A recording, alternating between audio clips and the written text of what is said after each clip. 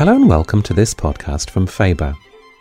My name is George Miller, and I'm very pleased to have as my guest in this programme Edward Dusinberre, first violinist of the Takács Quartet, and author of Beethoven for a Later Age, The Journey of a String Quartet. Edward joined the already legendary Takács Quartet in 1993, a young Englishman fresh out of the Juilliard School, alongside three Hungarians who had been playing together for years. He was the first newcomer of any nationality to join the group, and by his own admission, had much to learn about the life of a quartet. His book describes the life of one of the world's leading string quartets from the inside, its challenges and satisfactions, its tragedies and triumphs. Edward takes Beethoven's quartets as the lens through which to view the quartet, for reasons which perhaps need little explanation. As he writes in the book, no one has ever written a group of works that pose so many questions about the form and emotional content of a string quartet, and come up with so many answers. One of the delights of Ed's book is hearing how the Takács Quartet in turn come up with ways of presenting listeners with Beethoven's questions and answers on the concert platform and in the studio. But to begin at the beginning, when I met Ed just before Christmas at the Faber offices, I started by asking how he had envisaged his career when he was a music student. I had no idea exactly how my career would work. I was doing some solo playing, I won a couple of competitions. Chamber music was something that I associated with fun by and large. I had a nice student quartet at college and we got to play some concerts, and also played a lot in the family. At Christmas time, Boxing Day, we all got together with cousins and hacked through Mendelssohn octet and piano quintets and all this sort of thing. But I knew it would be really hard to form a string quartet, and maybe didn't quite have the courage to do that. So when I was at Juilliard, I was just very lucky. The timing of joining the Takács came exactly when I was wondering, do I stay in America? Do I go back to England? What sort of people would I like to play with? It was just very lucky timing. So it must have been quite intimidating when you were preparing for that audition, though, because a quartet of four Hungarians, a generation older than you, really well established, really high reputation. How did you kind of approach that audition? I was completely intimidated by the idea of it. At the same time, I think when you're young, you're more arrogant in a way, you're more cocky, and you don't kind of realize quite what's at stake. And I did, even so, recognize what was at stake for the Hungarians, who'd been, in a way, it was a much more nerve-wracking process for them than for me, and I could see that. So I just tried to prepare very hard, but I think that's actually in that process where I first got interested in reading around the works, trying to find out as much as I could about the biography of the composer, the circumstances that the pieces were written, because I felt I have to, in some way, compensate for my lack of experience. I'm going to go and work with these guys who've played this stuff for 18 years, but maybe I can at least bring a few fresh bits of information or something. So I started reading right then for the audition, and that actually helped make me feel a little bit more confident. When you audition for a quartet, you don't stand on a stage and perform a solo piece to demonstrate your technique. You're plunged into the body of the quartet. So what was that first experience sitting down with those players like? It was thrilling to sit down in the studio at the university in Boulder, partly because there were three players who I suddenly realized they actually wanted me to play well. And that's a very unusual experience when you're that age and you're doing auditions. Generally, people try to make as discouraging an atmosphere as possible to sort of see if you're up to it. So they were all very friendly, they were very open. They'd given me a wide range of repertoire to play. They let me decide which order I wanted to play it. And I felt just immediately that it was about the music making. It didn't really feel like I was on trial. It felt like here are three guys who they want to have fun making music. They want to communicate ideas right away. They're curious about me. I'm curious about them. So in fact, it was as soon as we sat down, I didn't feel intimidated. It just felt like an adventure then. And I was very inquisitive and just curious to see where it would go. When the first violin leaves a quartet, the second violin doesn't bump up. So you were sort of auditioning for the leader's chair. Can you say a bit about what the leader's role is in a string quartet? Because in some ways it's very democratic, but are you primus inter pares? It's a really good question. I think the role of I don't even like to think of it now as a leader. And I think, so I prefer to describe myself as first violinist. At the same time, when I joined, certainly the others were very clear that there were certain particular duties that they wanted me to have. And that was partly the structure of rehearsal. How much time are we going to spend on a particular piece? Just to have a plan of how we organize our time. They certainly wanted me to have a lot of musical ideas. But I think as I grew into the role, I brought some other aspects to that. And it's almost more like being a chair of a group of people that you hopefully try and provide a space where everyone's ideas can be heard and you can then thrash them out and work it out. And I'm not sure that I'm always successful at that. Perhaps sometimes I push my own ideas too much. But in general, that's the goal. But that's something I wasn't so aware of when I first joined. They made it clear they wanted someone who was going to be confident and strong and authoritative. And of course, as a 24-year-old, I didn't feel any of those things particularly. So there was a certain amount of play acting that went on. And you very amusingly describe your clothing and your body language when you reach the second stage of the audition, which is a public concert. And you appear, well, you portray yourself a little bit as a fish out of water, maybe.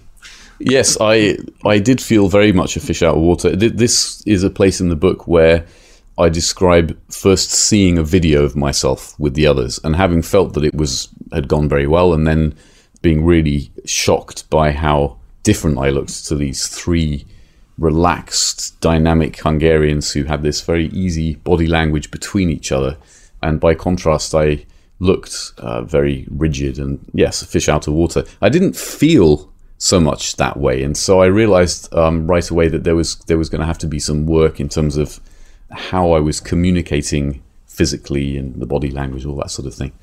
Was there a sort of process of Magyarization that took place, if I can put it that way? Because I was very amused also that one of your recordings of the Bartók quartets, someone said this could only have been performed by true-born Hungarians, but you were playing the first violin. Yeah, I felt a lot of pressure in that respect when I first joined the quartet, because back then I think it was more common for quartets to have a national identity. So that was definitely a Hungarian quartet. There'd been an encouraging precedent in the sense that the Tokyo Quartet had already chosen a young Canadian violinist who joined, and they'd been very successful. Yeah, I made some rather sort of cheesy attempts to be more Hungarian. I sort of grew my hair long, which didn't really convince anyone, and just you started eating goulash. Yeah, exactly. Just those sort of more superficial things at first, because really you're just trying to work out how to find your role. And I think I talk about in the book the difficult balance, because I was expected to bring a strong musical personality and a lot of variety of character on stage and in a way sort of stamp my personality on the group. That was one expectation, because my predecessor had a very dynamic, engaging stage presence, was a wonderful musician. But at the same time, you have to blend and fit in and be part of an organism that's been there for the last 18 years. And that's a very daunting prospect. How do you do both? Because if you just concentrate on the blend, then you seem like wallpaper. And if you just come in and do your own thing, then you don't fit in with what's there. So the reality is it just takes time. We've been very lucky. There are particular promoters, friends who recognize that. And so they were willing to give me time and the group time. Other people immediately say, well, that's not going to work. And then hopefully 2-3 years later, they might be pleasantly surprised. Yeah, you used the word organism, and organism seems a very good word for it, because it does seem like a living, breathing thing that is more than the sum of its parts, and very hard to characterize, because it's got this complex network of identities. Yeah, but that's also the fascinating thing about the group. And ever since I sat down with them, I think that's what I hadn't realized is how much things change even within the process of a rehearsal. And that's still all these years later. Again, it's something I talk about in the book, is the way at a stage rehearsal, you can tweak details and you can try a different idea. And if you have confidence in each other, then that can lead to a different interpretation on stage. So, and the organism is also related just to how each individual feels on a particular day. And we all know each other very well. And maybe on a particular day, I haven't slept quite enough, or I've got a cold or something. But then the others can kind of step up in different ways and provide support. And that's one of the really nice things about a quartet, is that you don't have to feel lonely. If you're having a tough day, you've got three people to kind of help get you into a better frame of mind. Yeah, that responsiveness was fascinating, because you say that sometimes things will happen in the performance that don't necessarily match what you were doing in rehearsal, but that just something happens in the performance, and maybe someone suggests a particular way of developing how they're playing, and others will not copy, but somehow respond to that. So there's a real live interaction. So it's not just a rehearse it, and then do it on the stage. That's exactly right. And I think that's critical to why live performance matters, that you don't want to be just setting something in a rehearsal space and taking it out onto stage. And in that respect, we're, I think, quite like actors. I have several friends who are actors, and they always complain if they're working with someone who is not listening in the moment, and that's their expectation, that if they're on stage and they modulate their voice a bit differently or they use a different gesture, they want to see that reflected in what happens on the stage around them. And it's exactly the same for chamber music. When you decided to write about the quartet and your experience of the quartet, why did you choose to do it through the lens of Beethoven? Why was that the way you wanted to tell the story? There's a couple of reasons. Beethoven's work was probably the most daunting to me in the early stages. I found it the most difficult to understand. Technically, it was very hard. I'd played one of the Razumovsky quartets at my first audition. And then I found very reassuring the experiences of the first players and the first audiences of that music, that they also had difficulty. And because of that reassurance, I started to think, well, that's a good theme for me. And I ended up feeling that sense of shock and disorientation that you can get from a piece of music is not something that you need to feel ashamed of, or that you're a failure or you're not up to the task. Quite the reverse, that actually from that comes an understanding of the music and an experience that's integral to it, that Beethoven should never feel like it's a comfortable walk in the park. So I think his music also is so full of contrast and contradictions, and he does manage to create a sense of unity, but only just at times. And that seems to me is also true of the organism of a string quartet, that you've got four individuals with strong personalities.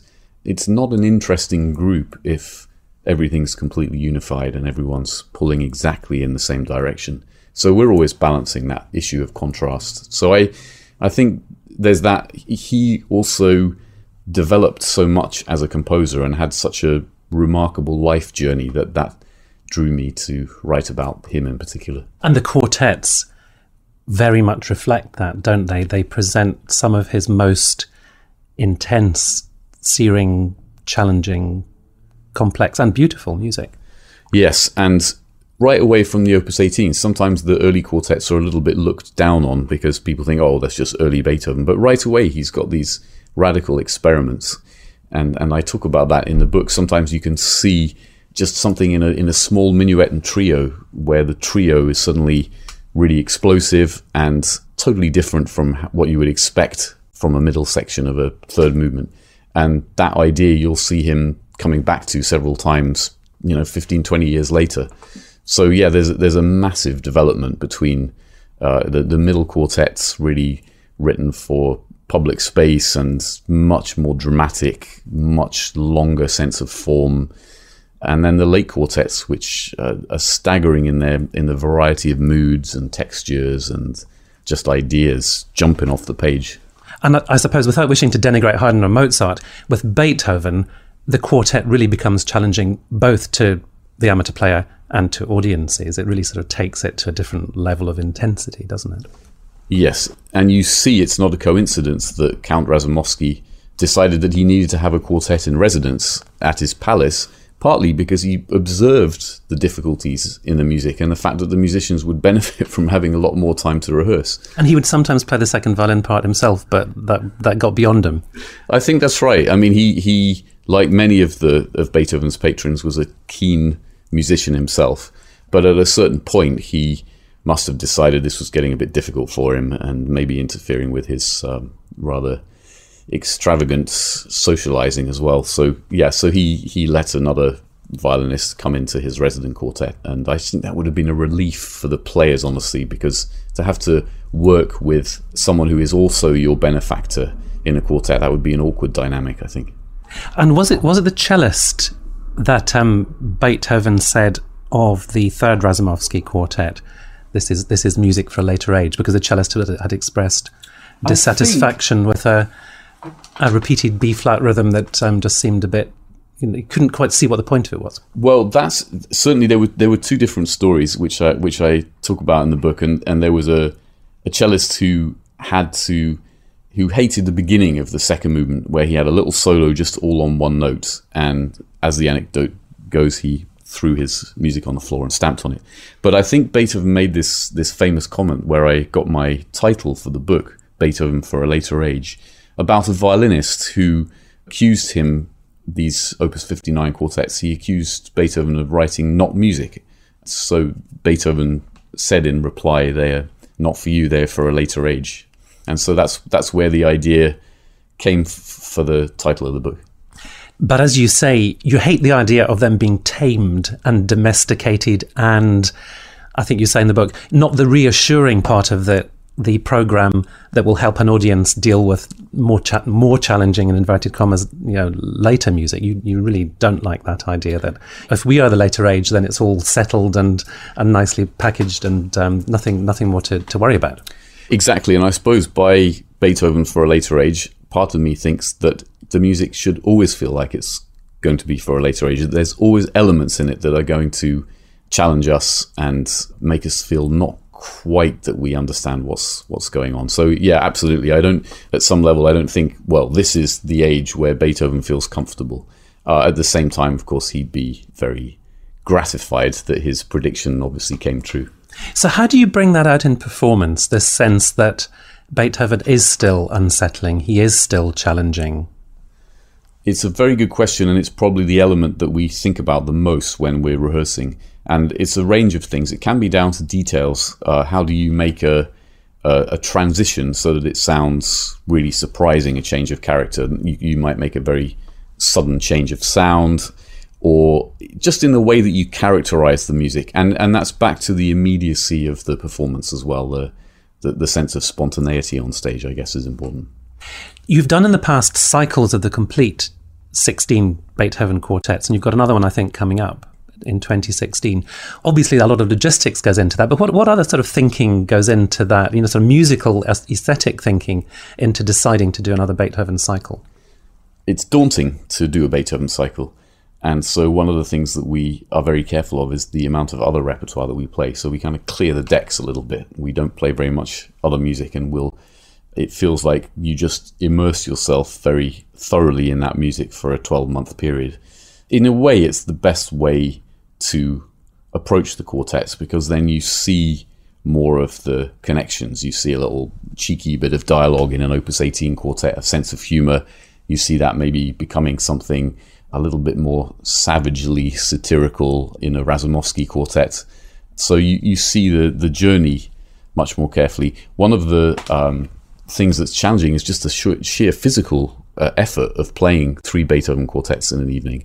I mean, you would like to say this about any piece of music, but the reality is with Beethoven quartets, there's not one moment on the stage that you can really sit back and relax. There's just always this kind of expectancy and sense of character change in the music that means you have to give of yourself immensely. So it's like training for a marathon or something. You're very aware for the year before that, and you kind of get into physical shape, and you hope you're in mental shape as well. After the rehearsals are over, how do you mentally prepare yourself in that sort of last half hour before the concert? What are you actually doing? Are you warming up or sitting still? Or? It's a sort of a mixture of things, and we all have slightly different ways of doing this. It amuses us all in the green room at the Wigmore Hall that Ondras, our cellist, carves out a little corner in the room, which is his, and he even puts up sort of furniture around it, which is, I think, not so much to keep us out as when the audience comes back, he doesn't want anyone to be standing on his cello. Maybe it is a little bit to keep us out, who knows? So I think for him, he definitely wants a kind of a quiet space that's in that half an hour before the concert. For some of the rest of us, it varies. Sometimes we've all got quite silly senses of humour, and there's a certain amount of kind of clowning around that goes on when you're doing something as serious as a string quartet. You need to have some kind of release, and I shouldn't probably admit this, but sometimes if we're we wouldn't do this at the Wigmore because it's a very beautiful green room, but if we're in a sort of area with a rather run down backstage area, and we happen to have been given a bunch of grapes or some such thing like that, we might take a rubbish bin and put it on the far side of the room and kind of throw grapes at it. It's just something it's childish, and somehow you need to be immature. I need to be immature every now and again if I'm going to play a Beethoven cycle, because the responsibility otherwise is a little overpowering.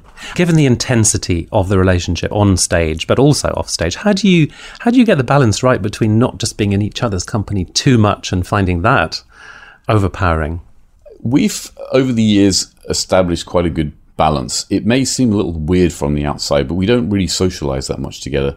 And while we will often rent a minivan and travel around in very close proximity, when we're on an airplane, we definitely don't sit next to each other. We have seats well separated. And similarly, if we have a free evening, it's pretty unlikely that we're all going to be calling each other up and going out for dinner.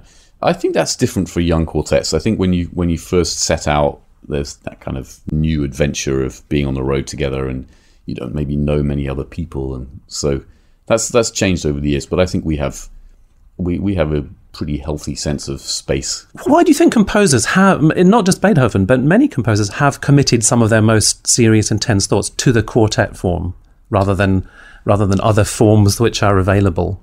There's something distilled about the string quartet. It's like music is reduced to its most basic elements, the four different lines, and somehow that seems to maybe free up composers to be more experimental. And of course Beethoven was the expert at that, but Haydn before him as well, particularly with, in a way, reinventing and developing how the different voices could talk to each other on the stage, different types of dialogue. Beethoven did it with form. I think there's a lot of flexibility in the medium, and then as soon as you've got Beethoven, then that raises the challenge. I mean, that's, people look at, and I think actually it was extremely hard, someone like Brahms, who ended up ripping up so many quartets before he even allowed 3 to be published, because he was so daunted by the originality of what had gone before. But then you see in Bartók, with his very unusual use of colours, weird pizzicati, kind of glissandi, sliding around on the fingerboard, and these kind of spectral sounds, you see him finding his own way to be original. So it's partly now that it's a tradition, that there's so many great examples of composers doing that any composer who takes it on would feel that they were somehow missing the genre if they didn't try something rather radical. How important is it not only that each player has a fine instrument, but what would account for those instruments working together well as instruments? Obviously the players account for a lot, but how important are the instruments themselves? The instruments in a quartet are extremely important, and they need to be very versatile. I think maybe there's a preconception that just because it's a small group, you just need instruments that they don't have to have such a large sound, or maybe they just need to blend. The reality is you need maybe more versatile instruments, because you need instruments that can one moment blend and sound just as one of a larger group, and then in the next be able to come out incredibly clearly as a solo melodic line. So yeah, we're very lucky. We've come to these instruments over a number of years, but I think maybe it's got the most to do with the players and the kind of tonal priorities that a different player has. I mean, it's amazing if you hear the same instrument played by 4 or 5 different violinists, how different the instrument will sound, because each violinist has their own ideal sound that they imagine. And so they pick up the instrument, and certain things in the instrument appeal to them because of their own imagination. And then they bring out those special characteristics, whereas another player will have a different idea and then bring out those different. So yeah, the instruments have been extremely important. And again, it's sort of like the personalities in the quartet.